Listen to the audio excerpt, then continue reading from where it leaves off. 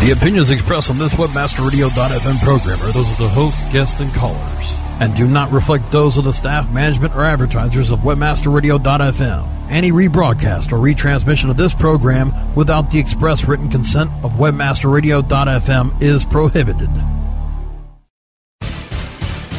Want to become best friends with the single most powerful person in the country? Whether she's a Gucci girl, Prada professional, Coach queen, or Target trendsetter, we'll untie the purse strings and give you the inside track on today's woman. How to capture her attention, grow her loyalty, and create such enthusiasm about your company or product that she spreads the word with her friends and family. WebmasterRadio.fm presents Purse Strings. Purse Strings. Join Marketing to Women expert Maria Retan, Senior Principal at Carmichael Lynch Spong, as she chats with those in the know so your business can grow. WebmasterRadio.fm presents Purse Strings. Here's your host, Maria Retan.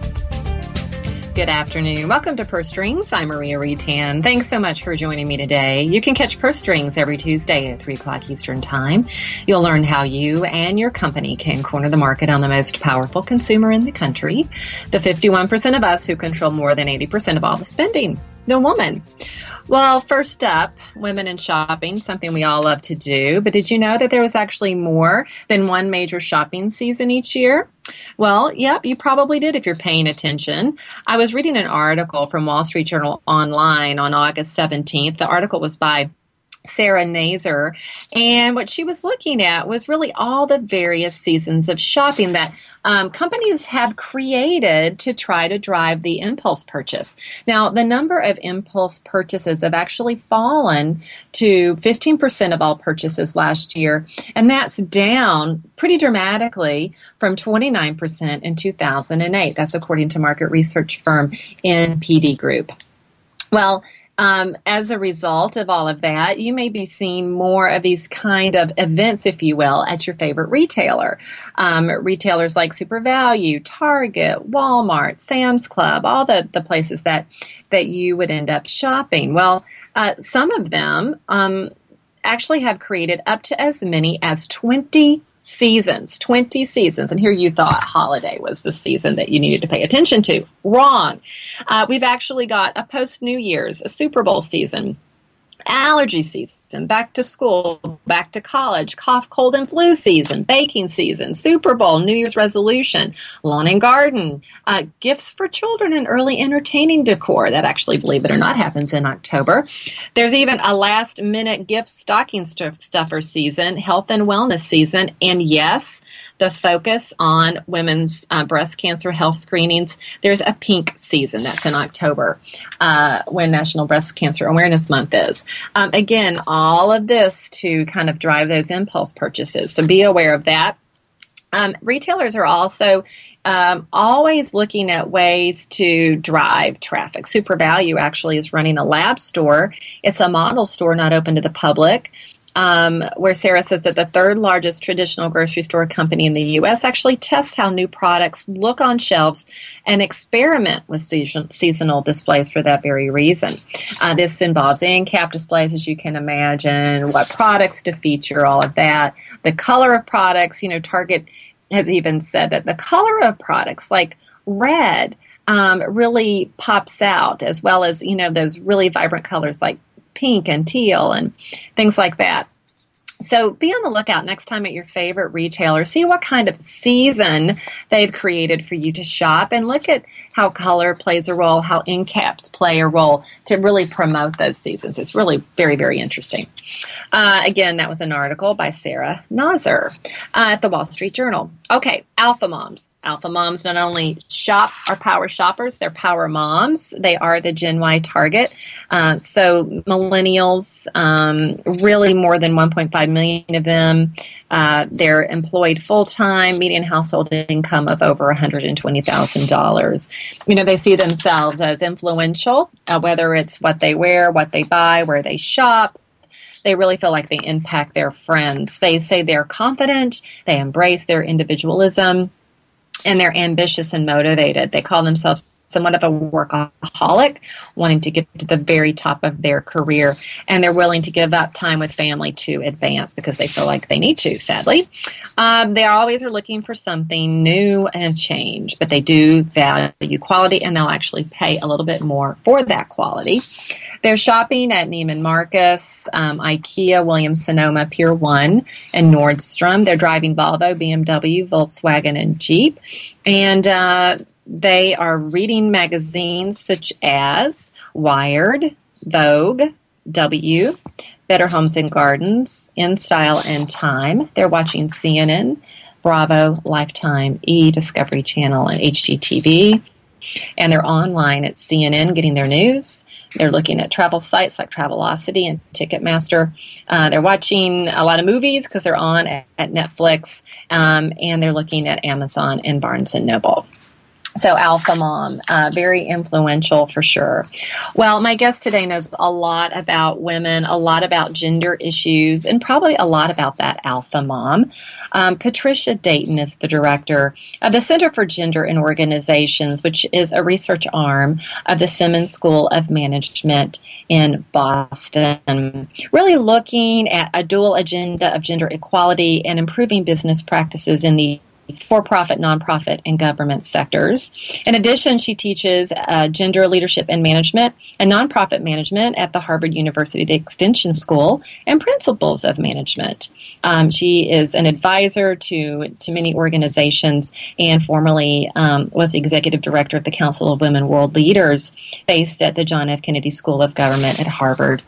Brings a ton of credentials to this topic of gender diversity. Looking really forward to talking to Ms. Dayton when Purse Strings returns after the break. Okay, time for something we can all relate to. Shopping. Purse Strings will be right back after these messages from our advertisers. Looking for an affiliate network that can package every solution an advertiser or publisher needs in one account? Your one-stop source for full-service solutions is AdMedia.com. AdMedia delivers an incredible lineup of specialized XML feeds for local, social, and search, plus the advertising arsenal of PPC, SEM, contextual, display, and more. AdMedia gives your campaign real visibility, from emailers to domain redirects. AdMedia tailors your all-in-one campaign to give your account a real advantage. AdMedia.com delivers cost-effective ad solutions with real conversions. Learn everything AdMedia can do for you today. Sign up at AdMedia.com. AdMedia. Strong ROI made simple. Do you look at the task of ranking your site at the top of the search engines like you would climbing the top of Mount Everest? It doesn't have to be. TopSEOs.com knows how hard that climb can be, and they can make top ranking a reality. Top SEOs sends you to only the right search vendors and agencies that they know will work for you. Since 2002, TopSEOs.com has reviewed and researched the best search engine marketing agencies and solutions providers. Don't risk the cost of falling off the proverbial peak of search rankings. Let Top SEOs give you peace of mind. TopSEOs.com, the independent authority on search vendors. Looking for a white label SEO and social platform for your clients? Think eBrands. Free and unlimited SEO audit reports. eBrands. Premium Facebook apps and welcome page creators. eBrands. Twitter management app, analytics, and mobile site generators. eBrands. Let eBrands manage your search and social media campaigns and give you and your clients access to their white label dashboard, which have great reports that will wow your clients and deliver great ROI and results. Try eBrands for 30 days. Go to eBrandsWithAZ.com or call 1-866-625-5717. That's eBrands with a Z for eBrands. Warning! Listening to WebmasterRadio.fm daily may cause webmaster insomnia and an increase in your company's profits. WebmasterRadio.fm. Stay up with us all night long. WebmasterRadio.fm. We're everywhere. Purse Strings is back with the inside track on today's woman. Here's your host, Maria Retan. Well, welcome back to Purse Strings. Joining me today is Patricia Dayton, Director of the Center for Gender in Organizations. It is an internationally recognized research arm at the Simmons School of Management in Boston. Patricia does many, many other things. In addition, she teaches at the Harvard University Extension School in Principles of Management under the Graduate School of Library and Information Services as well. Patricia, welcome to the program. Thank you very much. It's a pleasure to be here. Well, I'm really excited to have you on. Purse Strings is all about women, and if there's ever a female expert, Ms. Dayton, you certainly are. Before we get into the details of today's conversation, talk a little bit, if you would, about the work you do at the Simmons School of Management. Certainly. Well, as the director of the Center for Gender and Organizations, I have a unique opportunity to advance knowledge about gender equity and diversity, and also how that can relate to making organizations more effective. So our work is really focused on what we call the dual agenda. How do we increase gender equity, and how does that make organizations more effective? So we create knowledge through research. We disseminate knowledge through publications and outreach as speakers and consultants and trainers, and we are continually looking for new scholars to engage with us and new streams of research that will inform us going forward into the future. Absolutely fascinating work. So if there's anyone who can answer this next question, I know you can. What do you feel are the biggest issues facing women as a gender today, really at that macro level? Well, that's a fascinating question, and as I think about that, I think that the biggest issue, and there are several out there, it's hard to select just one, but it really is the fact that even though we have many legal protections in place today to ensure that overt discrimination is no longer in place, that in fact there are many subtle inequities still in place in all types of organizations widely throughout them that have an influence and interfere with women's advancement because they are based upon traditional structures, understanding of traditional roles, and it continues based upon persistent stereotypes of what are the roles and the rights of women and what should women aspire to, so that we continue to get locked into some of those stereotypes. They're very pervasive and hard to identify and to overcome. Mm-hmm. I think we also have a wide and often not spoken about, but still a great deal of problematic sexual objectification of women taking place, and clearly the issue of the high number of women in poverty is another large one that needs to be singled out and provided with much more attention. Well, and it's interesting that you talk about poverty, because we know that women as single head of household is just a growing demographic, and there's all kinds of inequities in the workplace, among them, of course, the pay inequity, which, just kind of impacts that cycle of poverty. I'm sure that's one of the many things that you do look at there. Well, yes, and that's an excellent example to bring up, because while we talk about legal protections in place, we know that has not perfectly translated into wages, and it hasn't translated into the ability for women who are often, single heads of household, as you put it, and many others, to put together the type of employment that gives them a wage to support themselves and their families. So it becomes a vicious cycle, and something that we're looking at more and more. I think many people in research around gender equity have spent a lot of time looking at the top levels of organizations and what are the barriers to advancement, and they're real. But we also need to start looking more at the bottom levels of organizations and what's happening there that keeps many of these systems in place. Mm-hmm. Well, and that kind of leads to my next question, because when we talk about women in leadership within corporate America, we know the numbers. And you talked a little bit already about stereotypes that exist within organizations today, and even sexual, kind of that objectification, as you mentioned it. What do you say about women in leadership positions and those who do seek larger roles within their companies? What's kind of holding them back, if you will? Well, I think one of the things we need to be very careful about is making sure we understand that it's not the fault of the women. And that so often we hear that women aren't making it because there's this sense that something may be wrong with them. They really don't want the job. They really aren't comfortable with power. They don't want to work that hard. Those are all myths. They're not true, and our research indicates that very, very clearly. But there are, in fact, a number of structural barriers still in place in organizations that were created by men and for men in terms of the lifestyle that they have been, and in many cases still are, able to have in place. And some of those are not working well for women. And so when it doesn't work well for women, we tend to think there's something wrong with the women rather than there's something wrong with the structure of the organization.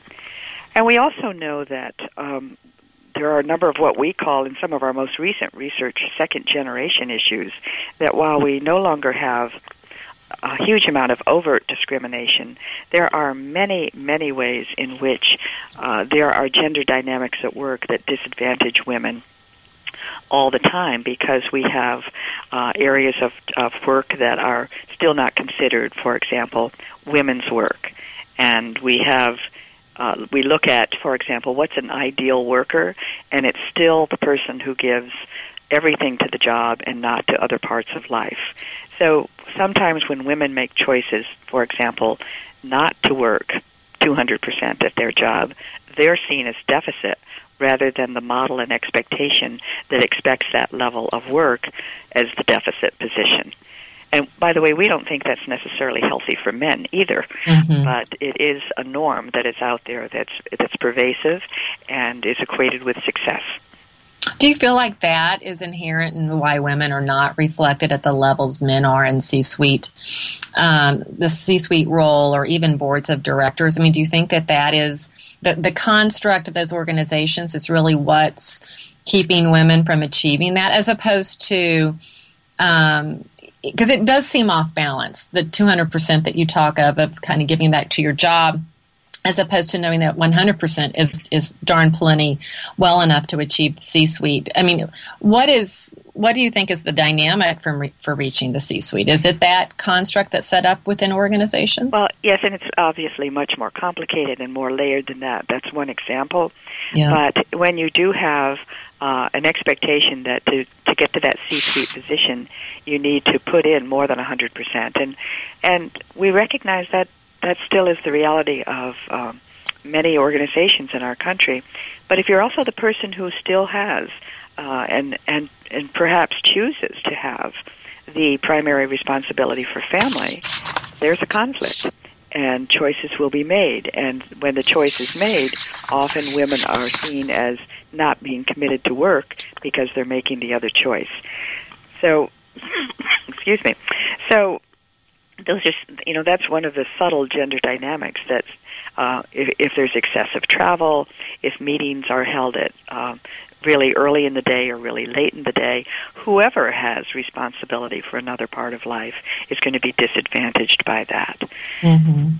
You know what's interesting to me, though, is as we've done research on Gen Y and kind of their approach to life, it's a much more wanting to get more out of life as opposed to getting more out of work. And I wonder if you've been looking at kind of the Gen Y dynamic and the millennial dynamic into the workplace, and whether that alone is going to be enough to kind of shift that reorg that's going to be necessary. Also, the other thing, just knowing that women are more represented on college campuses and in business, in advanced degree programs, and that we're really seeing, the majority being women. Do you feel as a mass, will have enough to kind of make that shift ourselves along with what's happening with Gen Y? Well, those are many questions in one sentence. They are. I threw a lot at you. I do think there is hope. I think that younger generations are, men and women in younger generations are looking for more balance in life. And if they can hold that value, perhaps they will be able, as they advance in organizations and have the power to restructure organizations, perhaps they will do that. I think it's too early to really tell.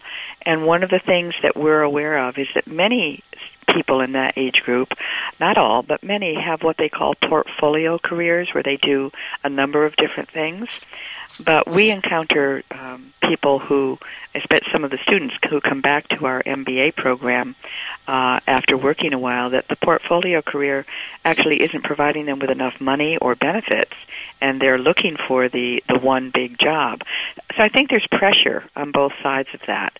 But I am hopeful, and I do see more younger families being much more intentional about dividing up the responsibility for the family in very positive ways. And I think that critical mass of women in the workplace will make a difference once they achieve enough power in their positions that they can also start making structural changes and identifying the gender-related issues, naming them, and working with those. Mm-hmm. What else do you think is going to be needed to really get to the heart of this overarching gender issue and really try to derive a solution? Well, obviously, I think there's no one thing that will put us there. It will take many people who are committed to move forward in many different ways. One of the things we do see where there are companies that are making a significant difference is that they are holding their top executives accountable. And they are saying, if we're more than just giving a verbal commitment to gender equity, then I want to see who you're hiring and why you're hiring and what was the search like and how did you handle the promotion and who's getting the sponsorship and is it the people who look like you and you're comfortable with, or are you stretching and working to find the best talent regardless of whether that's female or male, and shaping job opportunities. Are organizations that are looking at putting women and understanding that women need to be in positions that have an impact on P&L, because that's where the perception of power exists, and if they're continue to be excluded from that can be problematic as well. So I think companies that and leaders in companies that become aware that there are all these gender dynamics still at work that are not overt, as I said, and we're past the part of breaking the law with them in almost every case, but there's still a lot going on that has to do with who gets the best job opportunity, who gets the highest performance evaluation, who gets the promotion, what are the dynamics going on behind that, if those in fact are not being done with equity. Mm-hmm. Well, we're going to take a quick break, but when we come back, I do want you to put your CEO hat on, because I know you were a CEO yourself, and take a look at some companies that are actually doing quite a good job at diversity in the workplace. So more from Patricia Dayton when Purse Strings returns in just a moment. Okay, time for something we can all relate to. Shopping. Purse Strings will be right back after these messages from our advertisers.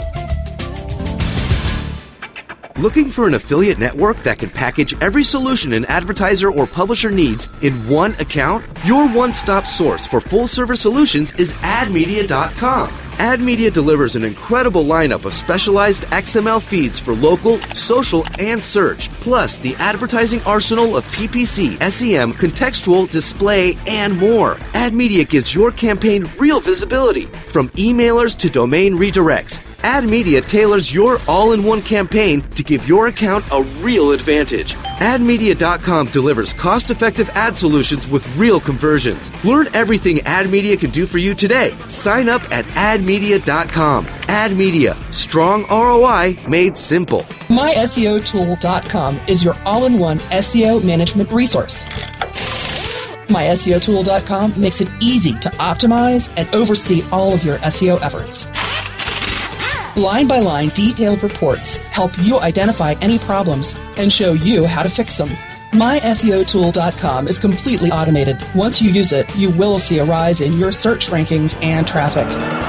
Try My SEO Tool risk-free today. Go to MySEOTool.com. MySEOTool.com.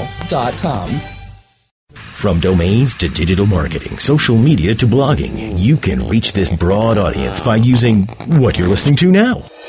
Reach the thousands of internet marketers that download and listen live to the premier on-air and on-demand podcast network, WebmasterRadio.fm, with the Internet Marketing Channel. Our ad campaigns are fully integrated with multiple avenues of exposure, from slick, effective 30-second commercials to detailed, informative 30-minute town hall meetings. Expose your products and services to listeners and podcasters of not just shows like Market Edge and Domain Masters, but anyone looking for ways to market their business with your product. Contact sales at webmasterradio.fm to find out more. Hey, this is Danny Sullivan to talk to you about Bruce Clay Incorporated. They've made Inc. Magazine's list of growing private businesses and have exhibited and sponsored at my conferences since the very beginning. You've seen their search engine relationship chart, or you've read their SEO code of ethics, so you know they're SEO experts. But did you know they can help you with PPC, web analytics, web design, marketing strategy, promotion, and branding? Yep, get everything you need for success in the online marketplace. You can check it out from the professionals at Bruce Clay Incorporated. For over 10 years with offices worldwide, they've got the answers you need. Check them out today at bruceclay.com. Webmasterradio.fm. Welcome to the place your competitors get their edge. Jump on it. We're here for you 24/7. Purse Strings is back with the inside track on today's woman. Here's your host, Maria Retan. And we're back. Joining me today is Patricia Dayton. She's the director of the Center for Gender and Organizations, which is an internationally recognized research arm of the Simmons School of Management in Boston. And Ms. Dayton, we've been talking a lot about gender discrimination within the corporate setting, what it's going to take to get women reflected at C-suite levels and also on boards of directors, along with some of the other underlying issues that you've identified that still exist today that are kind of keeping women from advancing to the levels that we know we're all capable of. You yourself have been a CEO. You've already talked a little bit about some of the challenges at that level, but can you be even more specific about what you think women in that role are experiencing when they've already maybe even reached the CEO level that could be just related to their gender? Mm-hmm. Well, first of all, I think the biggest challenge is getting the job, because often the CEO role is still seen, as we know, the image of leadership is still seen as a male. So we have to get past that. But in fact, some women are getting the job. I was a CEO in the nonprofit sector, and I think I know there are more women CEOs in the nonprofit sector than in the for-profit sector when we look at the large organizations, although the largest organizations in the nonprofit sector are still predominantly male as well. But getting the job, which means that you really have to have delivered and done a very good job in all of the steps leading up to that. You need to be very articulate, have good communication skills, and understand the political aspects of the organization so that you can move through them appropriately. But challenges, I think, when women get into place, and we see this, we have several examples we can look at, is there's this double bind that that happens to women. So that it goes back to the stereotypes. So women come into a high-level position, and they're likely stereotyped there are stereotypes about how a woman should behave. So should she be gracious? Should she never raise her voice? Should she be extremely polite? What are the stereotypes about women's behavior? And then there's the other side of it. If she chooses to act out of another set of behaviors, to perhaps be more forceful, to be more loud, to be curt, she gets into a double bind. So if she behaves as a stereotypical woman, she's too soft, and if she doesn't, she's too harsh. And so it's a double bind that no matter what you do, somebody is out there to criticize you. What's interesting in reverse of that is that this rarely occurs to men, except if they're deemed too soft, that's deemed as being deficient because it's feminine. So you see how the deficiency is equated with a feminine approach. Mm-hmm. The other thing that happens is that in many organizations, and I think this is particularly evident in the for-profit sector, is that in the large organizations, because there are fewer women, they have what we call hyper-visibility and hyper-scrutiny.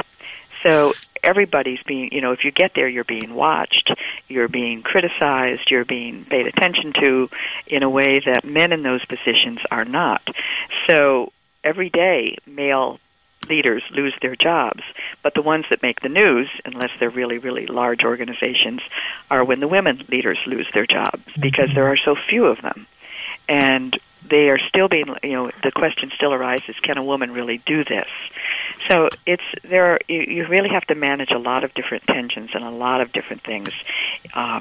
And I think try to find your authentic self. That's one of the things we teach at the School of Management, an authentic leadership style that's done with integrity, and let people learn how to deal with it. And when you talk about people learning how to deal with it, I know you counsel many executives, both men and women, on the topics of gender, diversity, and leadership, and getting them to learn how to deal with it is probably what you counsel them on. Talk a little bit about what you do coach them about and the advice that you give them that you really hope that they heed. I'd be glad to, because that is a really important part of it. But we look at that from the standpoint of the fact that both men and women really need to deepen their understanding of what are the gender biases in organizations and how do those biases have an impact differently on women than they do men, because they will always disadvantage women. So we really need people to be have a commitment to identifying acknowledge that they exist, identify what they are. And this is hard work to do. But then if you can interrupt them and change them, you get away from the idea of thinking that women aren't advancing in this organization because they don't want to, or they're really not as capable, or whatever the issue may be.